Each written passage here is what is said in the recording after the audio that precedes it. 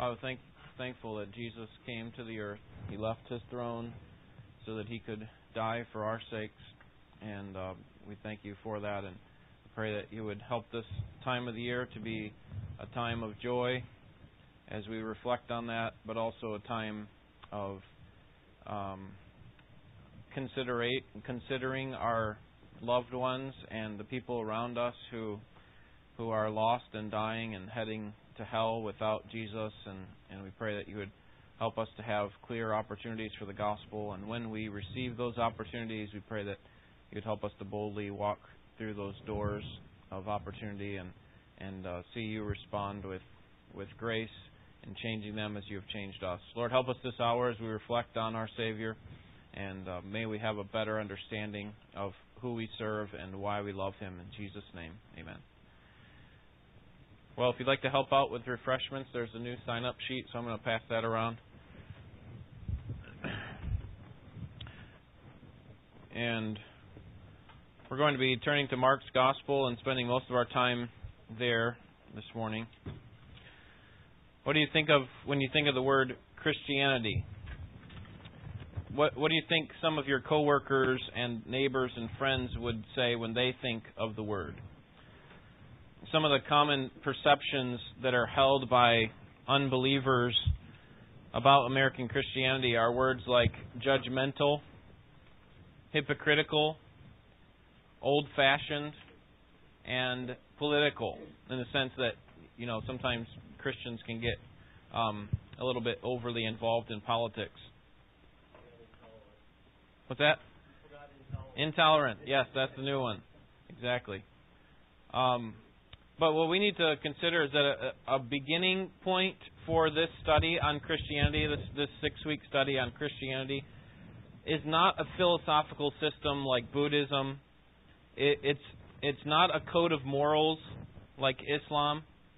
It's not a set of rituals like some professedly Christian churches present themselves. Christianity, as its name implies, has to do with Jesus Christ. And so fundamentally, what Christianity is about the person of Jesus Christ, and we cannot miss that point. So how do we learn about Jesus? If Christianity is about Jesus Christ, then how do we learn about Him? Well, we could go to the library and search under Jesus, or do a Google search, and we would just be bombarded with thousands and probably hundreds of thousands of resources that point us to who Jesus was. We could go to a Christian bookstore, but even there, the options that we see are so broad and in many cases unhelpful. And so in both cases, you're getting an interpretation about Him based on what people have said over the years and so on. That doesn't mean that all those resources are going to be worthless. It doesn't mean that your Google search of Jesus is going to give you no value. But as any good historian will tell you, the best place to go when you want to find out about something is where? To the original source. You want to go to the original source. And so that's what we're going to do this morning. We want to look at the original source.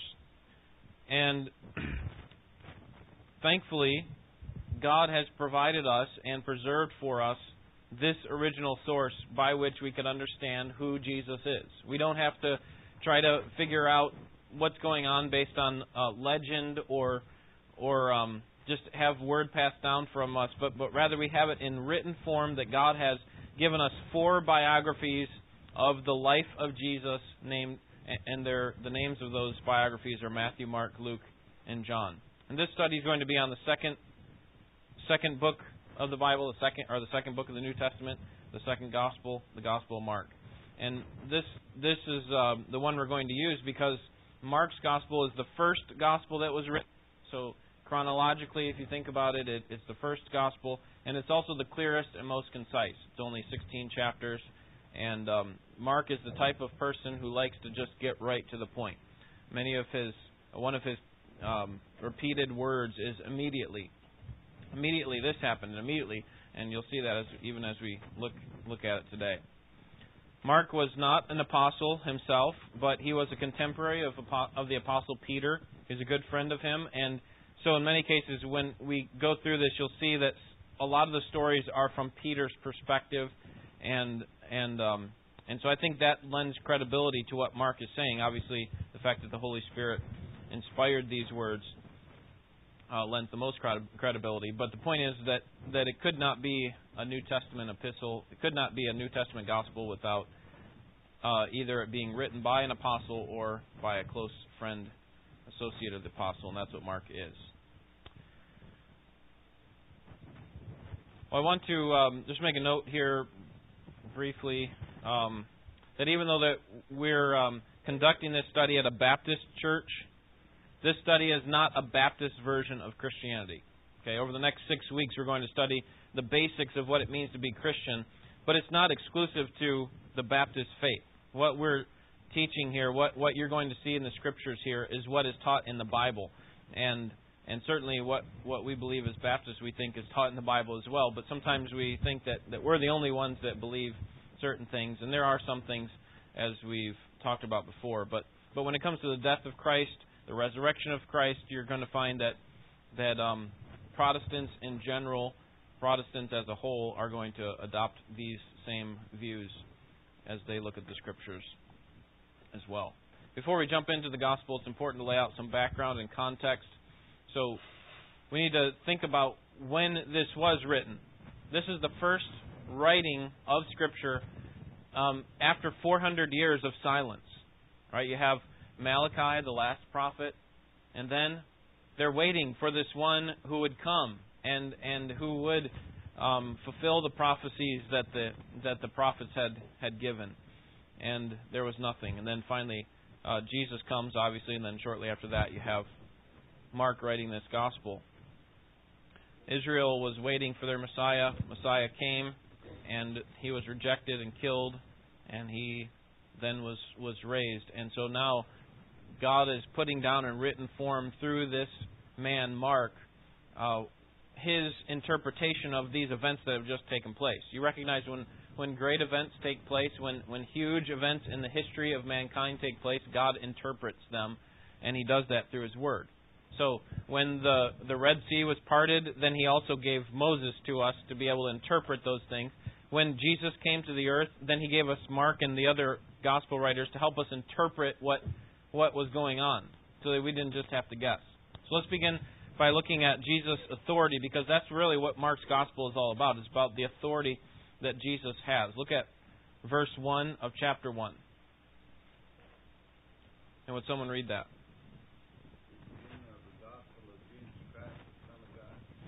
So what does gospel mean? Good news. Good. So Mark is introducing to us the beginning of the good news about Jesus Christ. So we said Christianity is about Jesus Christ, and Mark's saying, here you go. Here's the good news about Jesus Christ. This is what I'm telling you. This is one of the reasons why I say Mark is so concise, and he gets straight to the point. Just saying, here you go. Here's the good news about Jesus Christ. He wants to make it clear who Jesus is and this wonderful news that everyone should know. So what does it mean there at the end of verse 1 that Jesus is the Son of God? What do you think that title implies?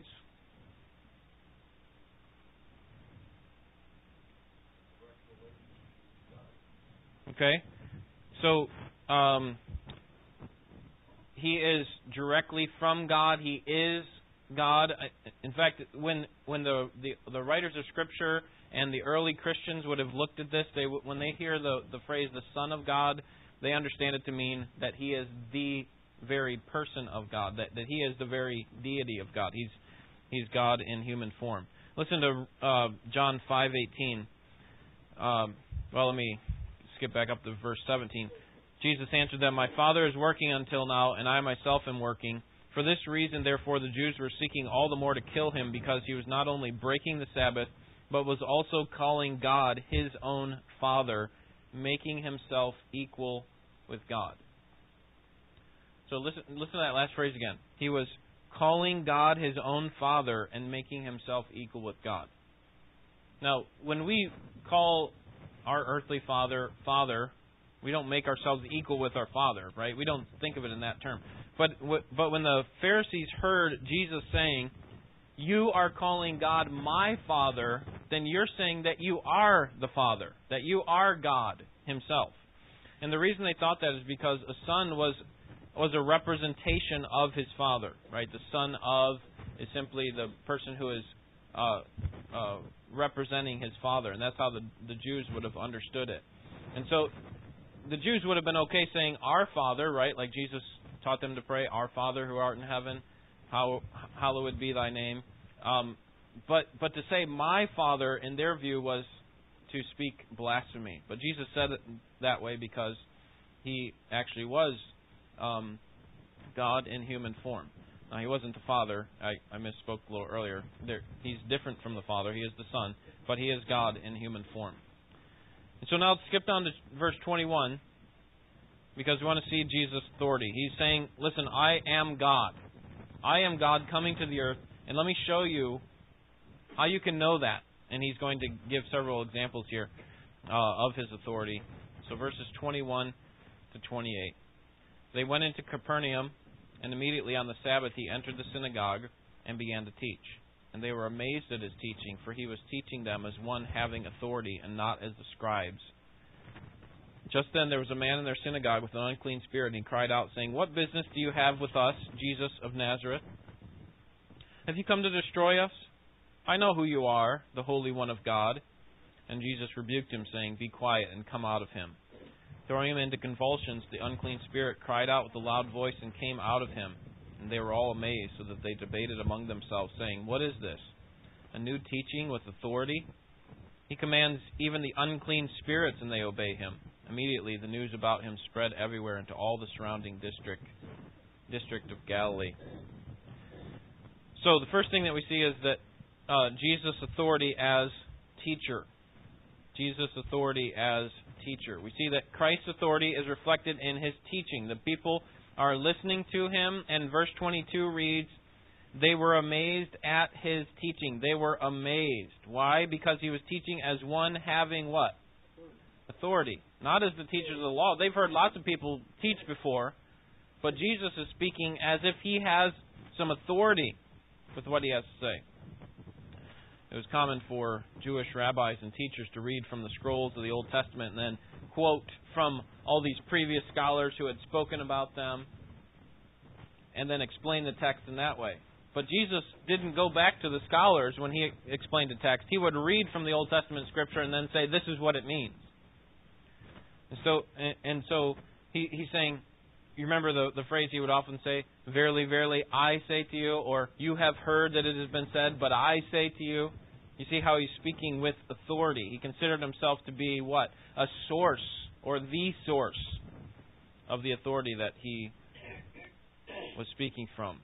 He revealed a depth of knowledge and insight that left His hearers, verse 22, amazed, wondering at who He was, that we haven't seen anyone like this to be able to speak with this kind of authority. So the logical question His hearers were asking, and we should ask, is if this authority didn't come from experts, right, quoting all the previous scholars and rabbis and so on, then where did His authority come from? And how are we going to respond to this teaching?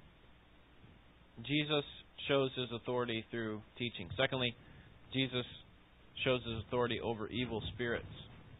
The same passage that I just read, Jesus expresses His authority in a remarkable way, and we've seen this in other parts of Scripture. But explicitly, in these verses, we see that Jesus has power over the unclean or the evil spirits. So He has authority in teaching, and He has authority to do miracles. In this case, He drives out a demon of a demon-possessed man. And note the response of the evil spirit in verse 24. He cried out, saying, "What business do we have with each other, Jesus of Nazareth? Have you come to destroy us? I know who you are, the Holy One of God."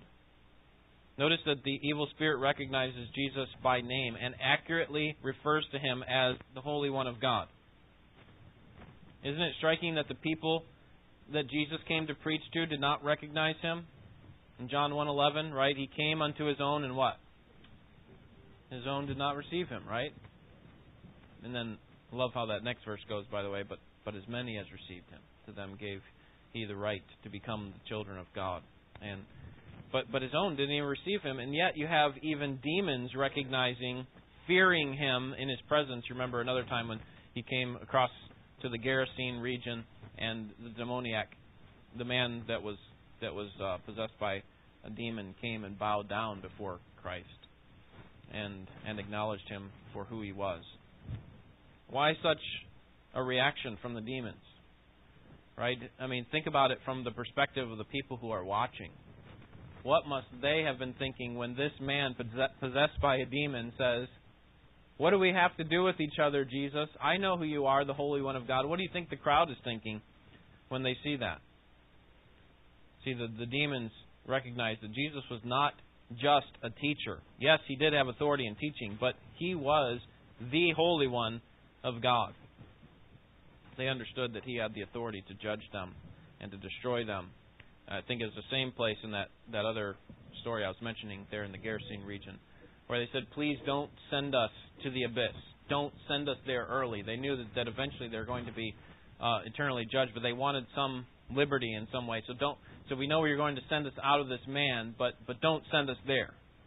They knew that Jesus had the authority to do that. You remember where those demons ended up, right? In the pigs, right? So Jesus has the authority over evil spirits. Next, we need to turn to chapter 2 and see this next passage, verses 1 to 12.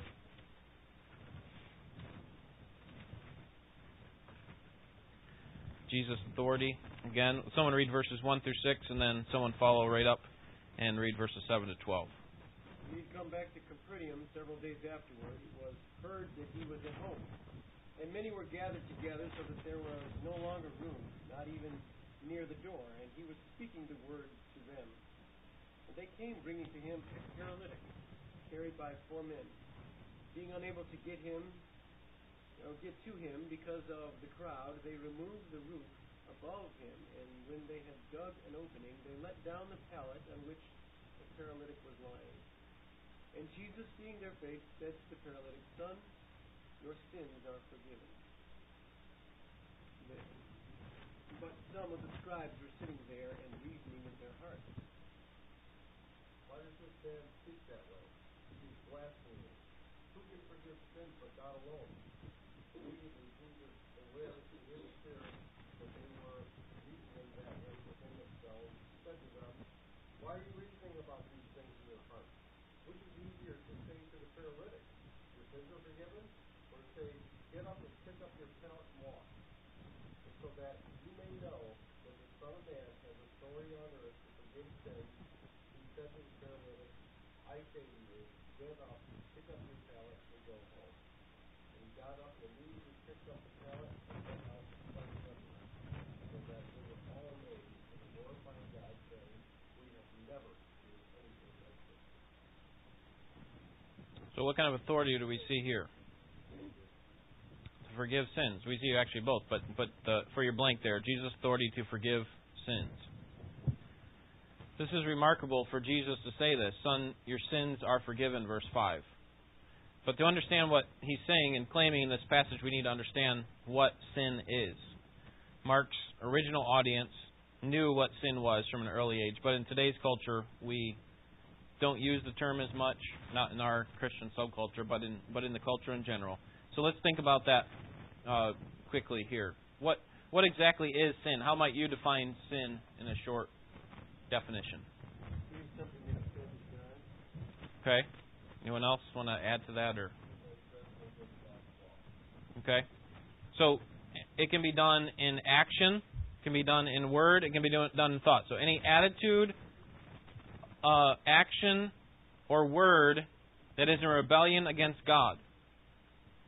Okay, any attitude of rebellion against God, whether in thought, word, or deed. It involves a failure to conform to, or a transgression, as Paul mentioned there, to the moral law of God. That we don't do the things that we should do, and we do the things that we shouldn't be doing. We do what we want rather than what God wants. We put ourselves as authority or as the king, so to speak, of our own lives. But sin is not simply failure to live up to your potential. That's how you might hear it in some of these preachers who may want to touch on the topic of sin, but may not want to offend people. So it's not reaching up to your potential. If only you could do a little bit more. It's actually a deep personal violation against the holy God, and demands and deserves condemnation. God is completely holy, and so we are obligated to obey Him fully. That if we disobey in one point, we have become guilty of the whole law, James 2:10. And so, as a result, we are sinful human beings. We cannot meet up to God's standard on our own. We cannot meet up to what God requires of us. We are masters of making our own excuses.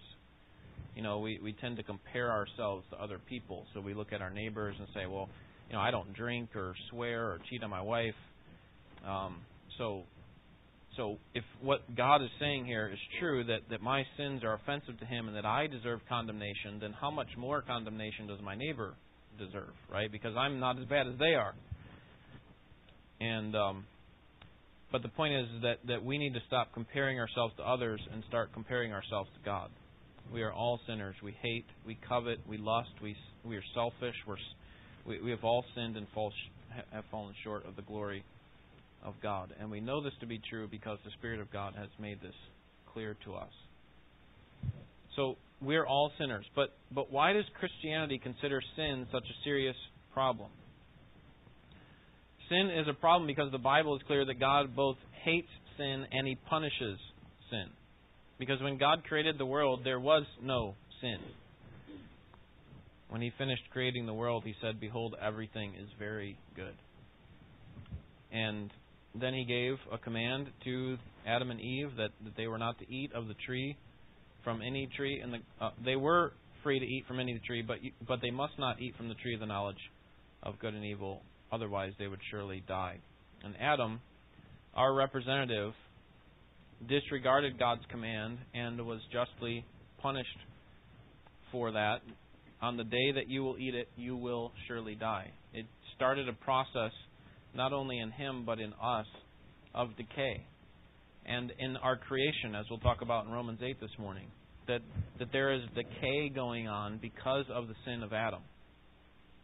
And that sin puts us in opposition to God, which is clearly demonstrated in how God removed Adam and Eve from the garden, never to return until they were completely purified, which is not going to happen until Jesus comes.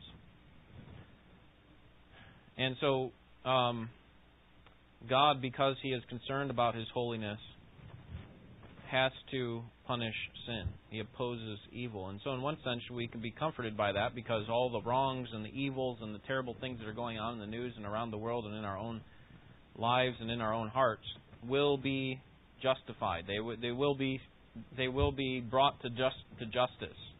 So in one sense we can be comforted by that. But in another sense, God's hatred and punishment of sin should create in us a discomfort, shouldn't it? That we are, because of our sin, in opposition of God, because we know that we have had attitudes of rebellion against God in thought, word, and deed. We have failed. And so look at verses 6 and 7. How do the Jewish leaders respond to Jesus' claim to forgive sins? He's saying, you're speaking on behalf of the devil, right? You are blaspheming. You are saying something about God that is not true. And you see, they rightly understood. I think it's in verse. Let's see, where does it say that? Verse 7. Why does this man speak? And notice that next question there in verse 7. Who can forgive sins but God alone? So they rightly understood that forgiveness only comes from whom? From God. And that was correct of them. But they were wrong in thinking that Jesus wasn't God. They're seeing this man in front of them, and they're saying, he's claiming to forgive sins. Only God can do that. They're right. Only God can do that. But this man is blaspheming. Now, they didn't say that out loud. Jesus knew their thoughts. And so they want some proof. And so what proof does Jesus offer that He can forgive sins? Because anybody can say that, right? I can go up to someone and say, hey, your sins are forgiven. Catholic priests do it all the time. Right? Who's going to know if their sins are forgiven or not? Well, an unsuspecting type of person won't know. They just won't know because, they see a man of authority and man of the cloth, so to speak, and, hey, he said that my sins are forgiven, so my sins are forgiven. But anybody can say that. And the Jews rightly saw that. Anybody can say that. So Jesus said, because you're thinking that, you think that I can't do it, then let me show you something that's a little bit clearer. And so He proves it by means of a miracle, doesn't He? And what miracle does He use? He uses the one that the paralytic actually came to Him for. It wasn't to have his sins forgiven. He came to be healed. And Jesus uses this miracle to demonstrate that, hey, I am God. My power doesn't come from Satan. I'm not making this up. My power comes from God. And so in doing so, He establishes the point that, yes, I have the power to do miracles, but I want you to see that I have a greater power, because even demons can do miracles, right? But I have a power that is from God that only I can have, and that is to forgive sins. Notice how Jesus heals the man. He doesn't pull out a scalpel and say, give me a second. I need to prep the room here and make sure that I get this surgery done so that he's healed. He doesn't pull out some medicine or give some elixir to him. What does He use to heal him? His words and His words alone. He says in verse 11, I tell you, take up your mat, take up your pallet, and go home. Okay, pick up this mat that you've been laying on, grab it, and walk home. Think about the power of your own words.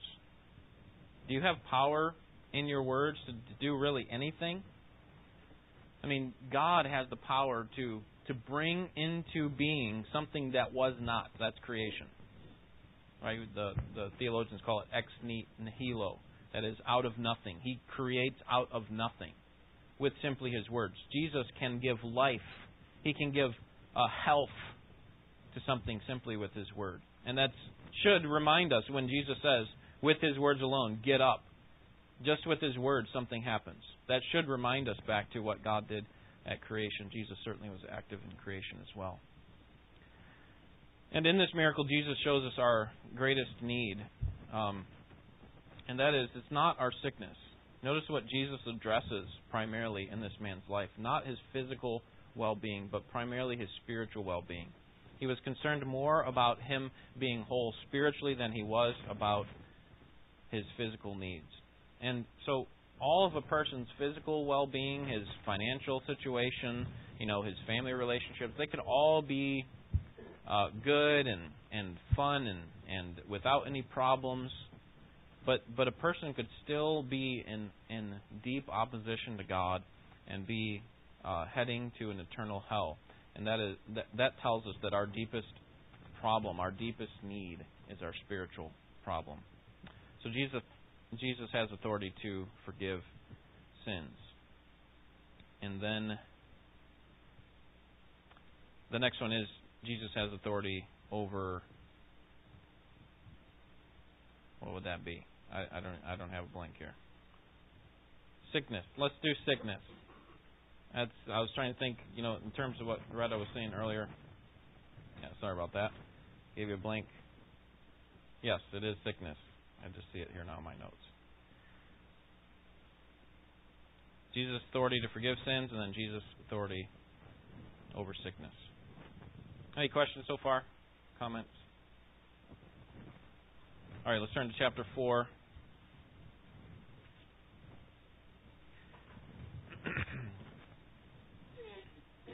Already we see that Jesus has authority, that He claims to be the Son of God, and is not coming based on mere human authority, but the kind of authority that only God can have. And this point is dramatically demonstrated in the passages that we just looked at. But what we see here now is that Jesus has authority over nature and death. Nature and death.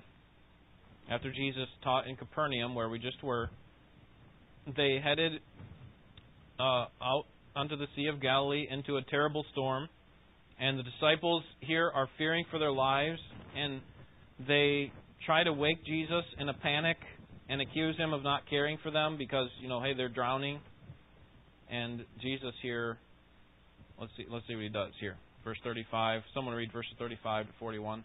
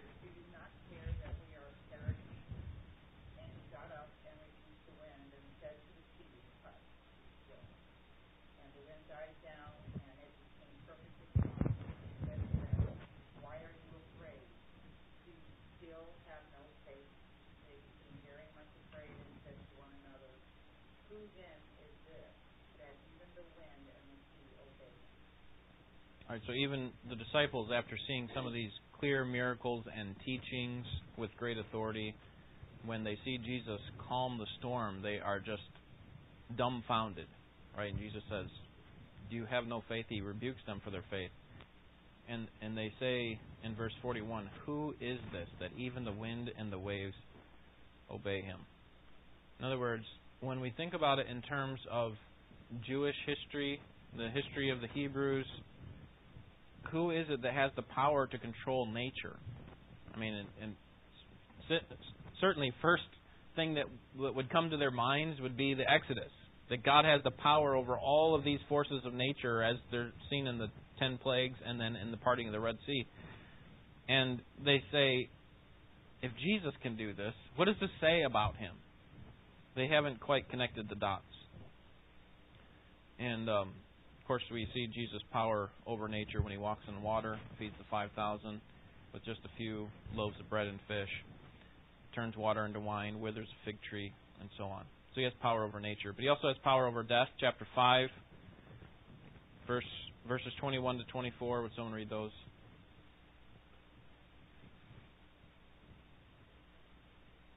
When Jesus had crossed over again in the boat to the other side, a large crowd gathered around him, and so he stayed by the seashore.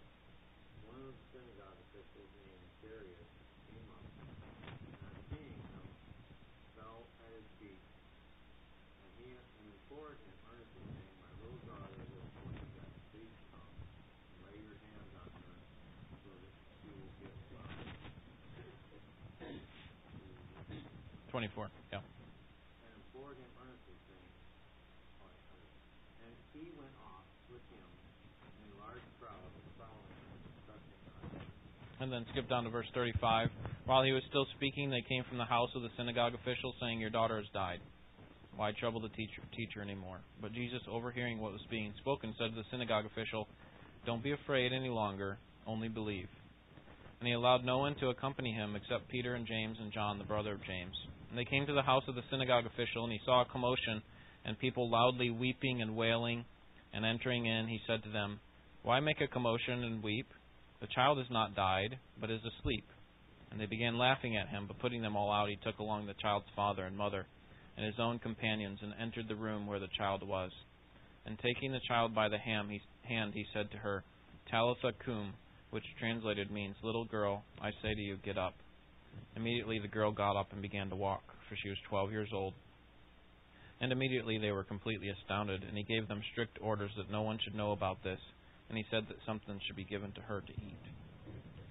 So not only does he have power over nature, but he has power over death.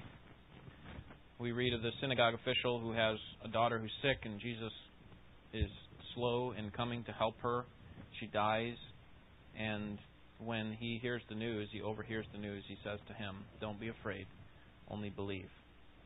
And then he enters the room, and everyone knows that the girl is dead, which is why they laugh at him when he calls it not final death. That's why he calls it sleep. He's not saying she's not really dead. He's just saying this isn't her final death.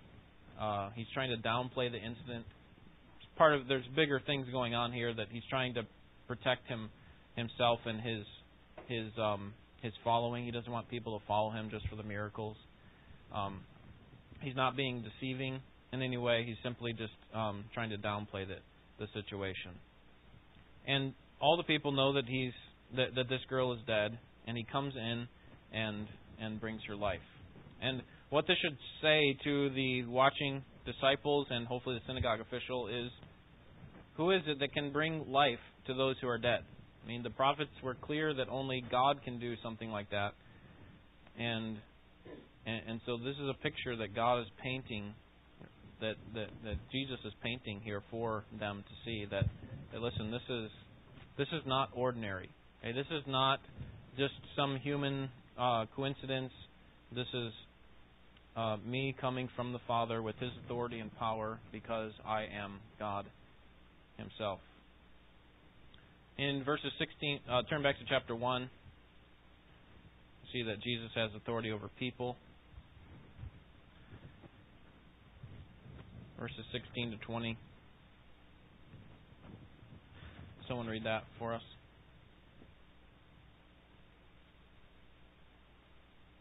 As he was going along by the Sea of Galilee, he saw Simon and Andrew, the brother of Simon, casting a net in the sea, for they were fishermen. And Jesus said to them, "Follow me, and I will make you become fishers of men." Immediately they left their nets and followed him. Going on a little farther, he saw James, the son of Zebedee, and John, his brother, who were also in the boat mending the net. Immediately he called them, and they left their father Zebedee in the boat with the hired servants and went away to follow him. So here we see that Jesus commands the men to follow him, and immediately they leave what they're doing, whether it be jobs or families, whatever. And if you think about that for a second, it's amazing, because in a world without unemployment insurance or Social Security, they are giving up what is their sustenance in life, what is keeping them alive.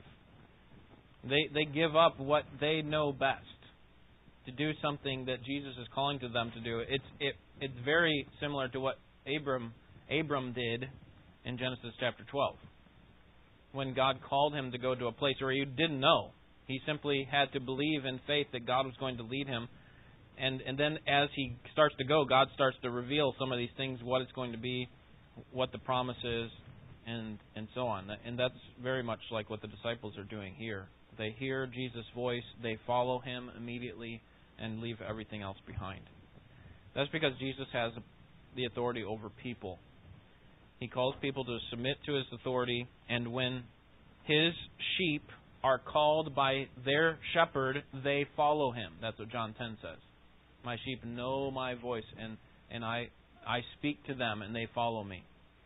Right? And so Jesus is showing his authority as a Son of God to bring followers. Obviously, we recognize one of those disciples was an unbeliever, but you recognize the overall point there, that when Jesus calls someone to follow, they do. So the question that we need to ask ourselves is, will we follow Jesus or not? That's what Christianity is all about. It's about the person of Jesus Christ. So let's summarize here what we've seen and then try to make some application for ourselves. First, Jesus has great authority as a teacher. We saw all these ways: teacher over sickness, over nature, over evil spirits, over death. He has authority to forgive sins. He has authority over people like you and me. He is the supreme master in the universe. Secondly, he claims to be divine. He is the Son of God. Who is it that forgives sin except God alone? And Jesus says, I forgive sin. So that means that I am God. And so he professes his deity, and that he is God's unique Son, able to do miracles and to demand followers to come after him. And then thirdly, just like the four men that we considered in our last passage, we have a response to make. We must make a decision about who he is and if we will follow him. So what are you going to do with Jesus? Many times when you ask someone who is Jesus, their answer is, well, he's a good teacher, or he's a good example that we should follow and emulate. Let's look at his love and how he loved people and cared for people and took care of their needs. But I like how C.S. Lewis explains why this is one thing that we must not say, that he's simply a good teacher or he's simply a good example. He says, and your quote's going to come in here, but I'll start with a little bit longer one. I'm trying to prevent anyone from saying the really foolish thing that people often say about Jesus. I'm ready to accept Jesus as a great moral teacher, but I don't accept his claim to be God. That is one thing that we must not say.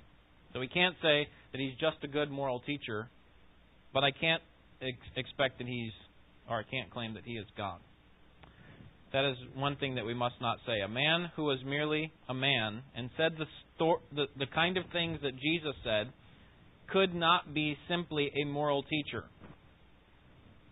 He would either be a lunatic on a level with the man who says he's a poached egg, or else he would be the devil of hell. And so you must make the choice. Either this man was and is the Son of God, or else a madman, or something worse. You can shut him up for a fool, you can spit at him and kill him as a demon, or you can fall at his feet and call him Lord and God. But let us not come up with any patronizing nonsense about his being a great human teacher alone. He has not left that open to us. He did not intend to. So, Lewis basically says we have 5 options. We can ignore Jesus by simply not thinking about him, but that doesn't make his claims go away. That doesn't make the truth of who he is disappear. Second option is that we can claim he never existed, despite the fact that there are historical evidences to the contrary. Third, as Lewis pointed out, we can reject him as a liar. Right? All these claims he's making about him being able to forgive sins, him being the Son of God, we can say that he's a liar. That's a possibility. The fourth option is to call him a lunatic. He's just not clear on who he really is. He's on par with a man who calls himself a poached egg. I've never run into a man like that, but apparently C.S. Lewis either dreamed that up or knows people who had that problem. Final option is, of course, that we can accept him and serve him as Lord. So that leaves us with the question, will we follow Jesus or not?